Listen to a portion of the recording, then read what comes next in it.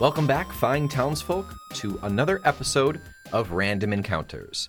I am your host, Nick. I'm Matt. And we are here to pull a random monster from a random monster manual. But before we get into that, we've got some pretty exciting news. Matt, as we've joked before, we cannot escape the Dragon, right? That is correct. That being said, as of the recording of this episode, the Dragon episode came out this week, and we got our first review. Oh. Yeah. And it's Dragon specific, which is, I mean, they must have been so moved by the Dragon that it's literally all about the Dragon. Okay. So let's take a little read of that bad boy. I agree that the Dragon doesn't present a lot of interesting combat options. I might use it as a creature in a transmutation wizard's lab. The illustration you guys put up on Instagram, which is the one right out of the book, looks pretty cool, though. I get a sphinxness from it. It might be cool to use it as a quest beast, make it one of a kind.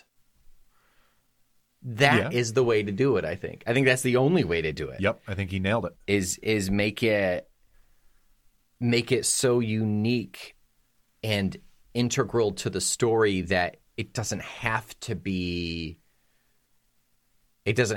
have cool features or whatever. Like that's the MacGuffin. Yep. Make the Dragon the MacGuffin, and then that's a way to use it.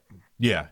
If your hands are tied to use the Dragon, I think. Yeah. Because I think we've all said, combat's not really an option. I mean, it is, but it's meh. Yeah, exactly. It's a meh option. Yeah. So thank you for your feedback on that. Absolutely. Please, everybody else, if you're listening, let us know what you think about any of the creatures. Go to fecklessmomes.com and fill out the little information form right on the homepage. It'll send a link on over to us. I'll get that email, and we can talk about whatever you're thinking about these monsters that we pull out.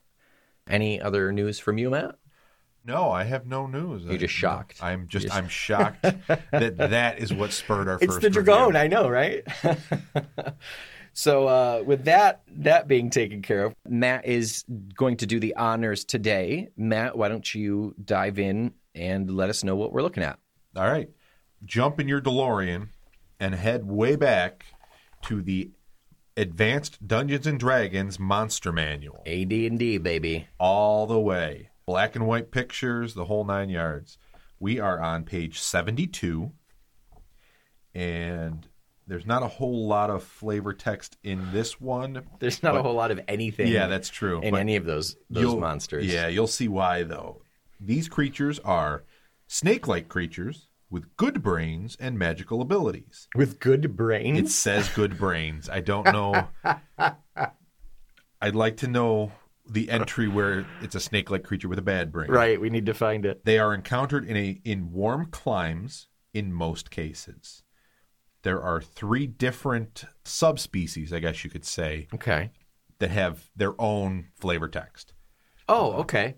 There's the Guardian version, the Spirit version, and the Water version. Are these Naga? They are Naga. Nailed it. Yep, you got it. It's the good brain threw me off. Yeah, I think that threw everybody off. Good brain. Yeah, I think that's a CBS drama coming in the fall. The good brain. Yeah. So, yeah, I mean, I specifically wanted to do an old entry. Yeah, it's been a today. while since we've seen one of these really old books. Yeah, and I wanted to see just how different it was from the ones that we've been doing that have a lot of information, both in terms of stat blocks, but also in history and flavor and ways you can use it. Yeah. So this is definitely interesting, and it's they did a very good job, I would say, as the series progressed in terms of making it a lot more accessible than what you see in this advanced D&D here. Yeah, but remember, these came from D&D stemmed from those old wargaming games, so maybe it made more sense. Maybe the numbers made more sense. Sure. Based where they came from. I'm not sure. I don't know the I mean, I guess I'd call that source material, I suppose, or the granddaddy of this. But those numbers, just like the art, the numbers progressed. Exactly. And kind of evolved, and we saw a devolution at some point. Yep. But you know, they've in comparing the one to the other is pretty drastic. Yeah, they definitely seem to have taken the fact that were more people playing D&D than probably playing the war games. Yeah, and then used that to make it more accessible, and probably used those suggestions and kind of took it to heart with further evolutions of the series here. Yeah, they revamped it to be its own thing. Exactly. Yeah. Exactly. Let's see. So like I said, there are 3 different kinds of Naga: the Guardian, Spirit, and the Water version. All good brains. All good brains. Every last one of them. Yes. A good brain on those Naga. There's a frequency for each of the 3. Right. Yep. The Guardian Naga is very rare, Spirit is rare, and the Water is uncommon. Okay. So you're not going to find these all over the place. Let's see. I wonder the context of that in general, because if you want your characters to run up into something, no matter how rare, there is only one Tarrasque, but if you want your characters to run into a Tarrasque, they run into a Tarrasque. That's true. I wonder. So what's the point of the frequency there? That's a good point.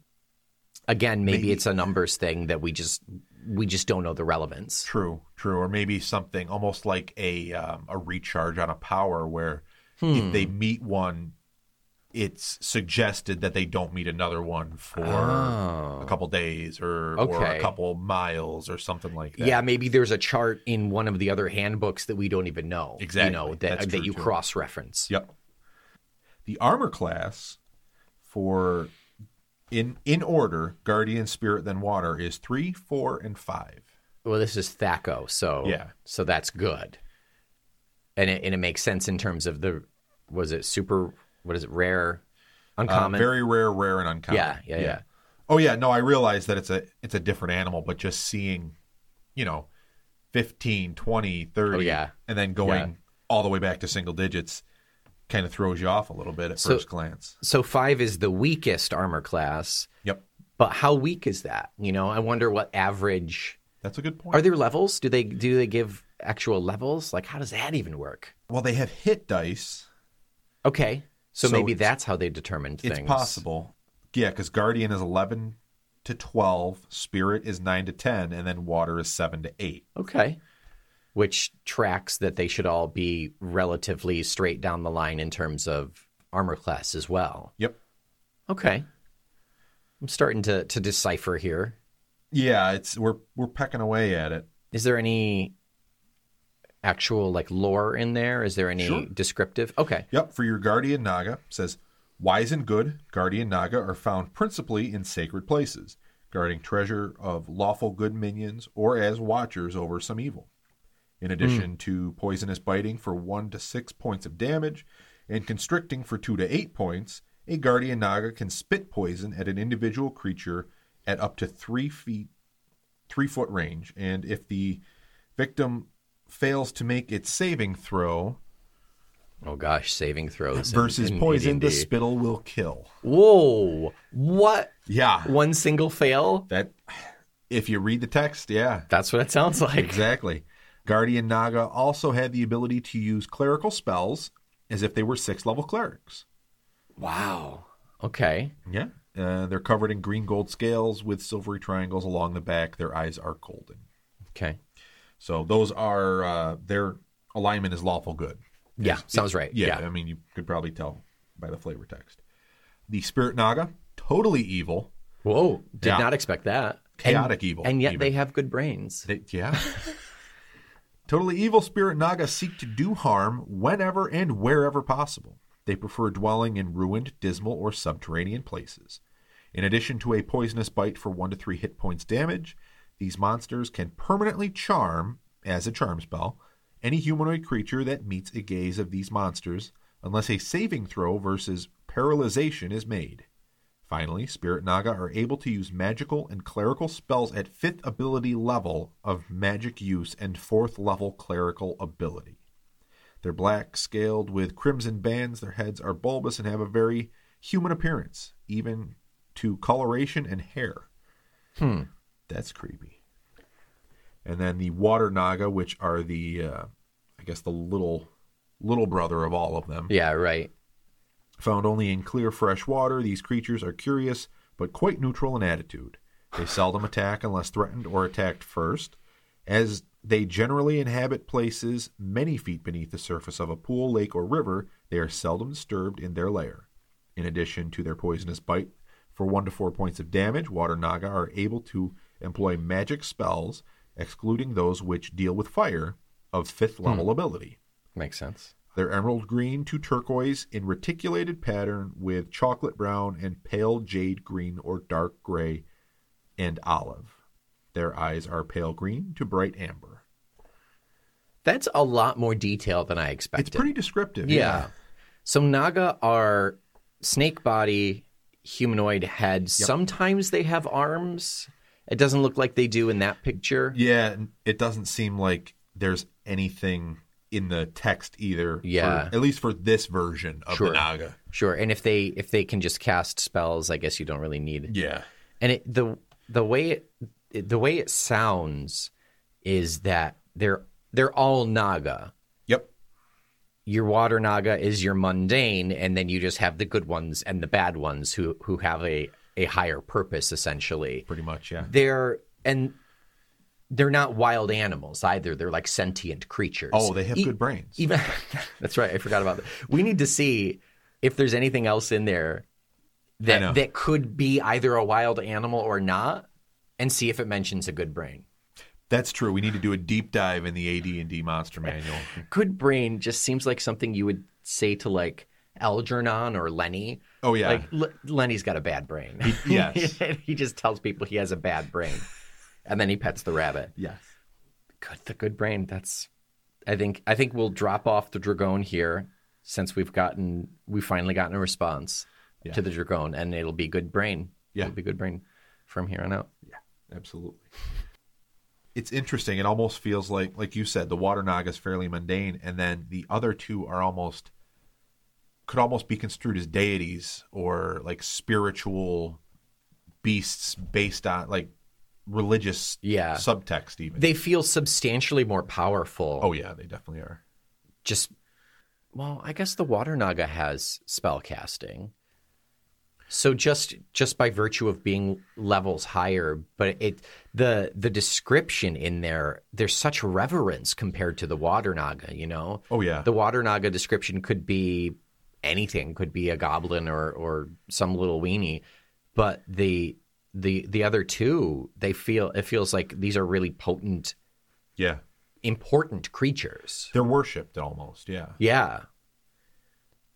Yeah, and they could be. You know, they could be. They could be used as a lot like the kobolds worshiping dragons. You know, it's not as drastic a jump, but like, who knows? Like some, I know we keep going back to bullywugs, but some bullywugs in a swamp. True. They're terrified, and so they worship this evil. What is it? Spirit? The spirit naga. Yeah. Why is it a spirit? I wonder. I'm not sure. Guardian totally makes sense. Yep. Spirit, not so much.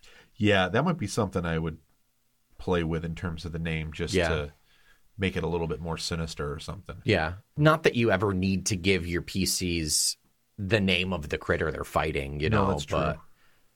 Yeah, it'd be a good, even just something to hold over the players' heads in like a campaign that they're dealing with the Yuan-ti, something like that. Where it's just a higher form of this creature, maybe something that they want to ascend to. Okay, or something. Yeah, you could certainly tie those together. Yeah. Especially given the very different iterations of the Yuan-ti that you have. Mm-hmm. I remember when I first read about that was just crazy that you could have so many different, like, some pieces of snake and some pieces of human. Different physical, exactly. Absolutely. So a naga with a humanoid head and a serpentine body is not necessarily out of the ordinary. Yeah. Yeah, and maybe that's the perfect form, you know. Exactly. You know, maybe your version of the Yuan-ti worship this thing, and they believe in reincarnation and how good or bad they've been based on their definitions of good and bad, Of course. determines how snake-like they actually become. Yeah. You know, it's a lot like Lolth and the Driders and the Drow. Yep. You know, that's a weird relationship. I'm sure we'll get to them eventually, but the Driders are highly regarded. They're priestesses because they are made in her image, in Lolth's image. Yeah. Yeah, that makes sense. I mean, yeah, I can definitely see being able to center a campaign around this specific endpoint, I guess you could say. Mm-hmm. You know, getting to the Naga, whether it's combat or not. Sure. You know, finding that as your stopping point, it definitely lends itself very easily to, okay, let's build a civilization around it. Let's, you know, even build a whole island around this thing. Right. You know, especially the Water Naga, because those you can, you know, you use those to populate. And you don't necessarily have to obviously go by the frequency that we have on here. Yeah. So, you know, every couple pools or ponds or whatever, you got a Water Naga in there. Yeah. And even if you don't, just the threat should be enough. Right. But the description made it seem like they wouldn't start anything if they didn't have to. True. You know, but give them a reason to, I suppose. Exactly. And maybe reason is just word from their higher power. Oh, sure. Right. Yeah. I see the spirit Naga as almost being almost like a mob boss, just like controlling her minions out of just by using fear, you know? That would definitely be cool. Yeah.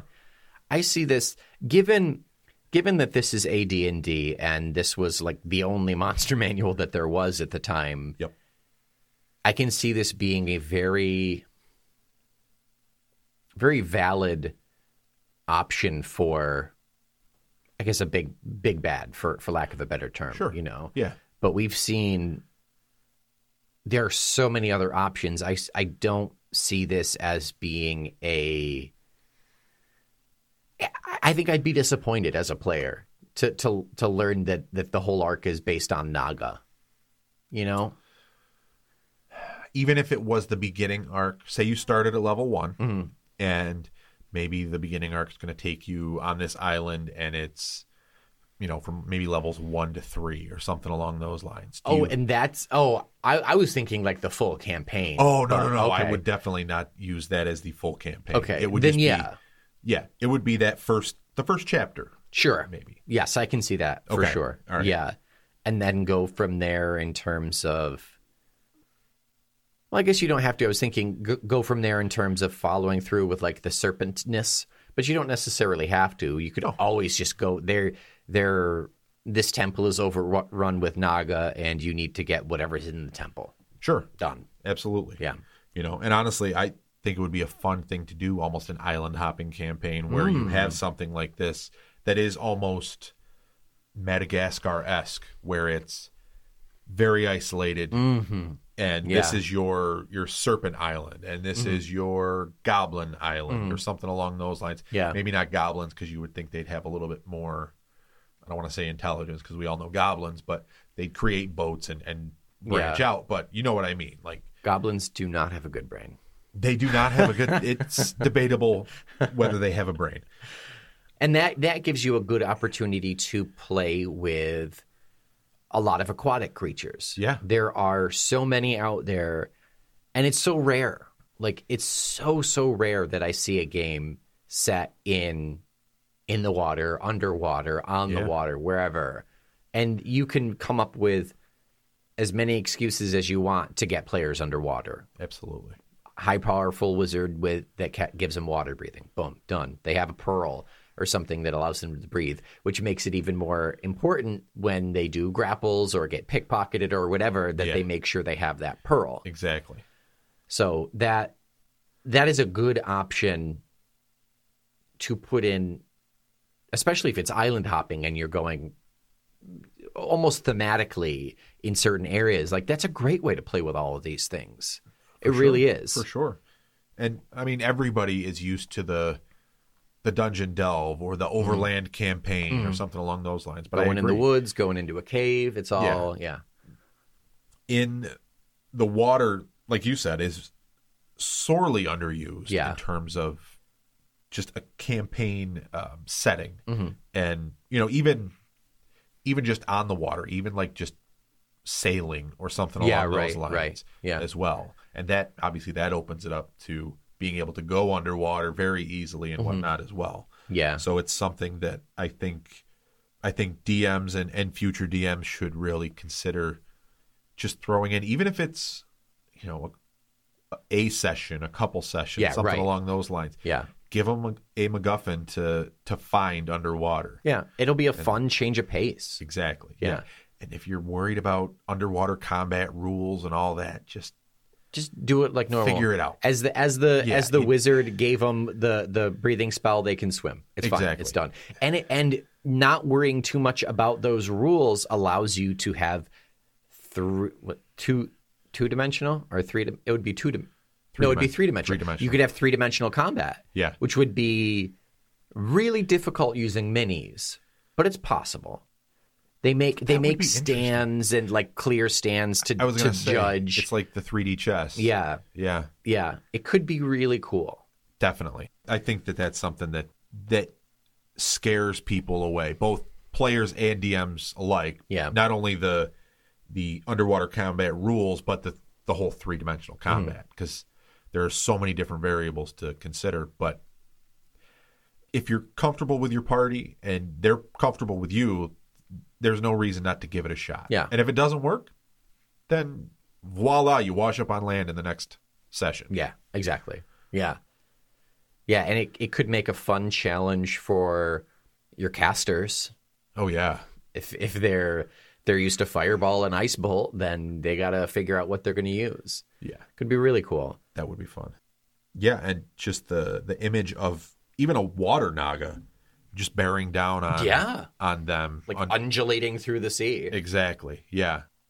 Yeah, I think that would be an interesting thing. And it lends itself to some very cool kind of NPC moments as well, being that these are so intelligent. Yeah. They're not just random hate-filled boss or something like that. Like, you can have a good conversation with them. They make for a good end-of-chapter boss. Where you can get some exposition and maybe learn something more about the grander story than what you first knew. Yeah, there is potential there. And say we're looking at AD&D and we see the Naga and we think, oh, that is a cool option. Pull out the 5e book. Pull out Kobold Press stuff. Yeah. Guarantee you there's more than just water, spirit, and guard Nagas. Yep.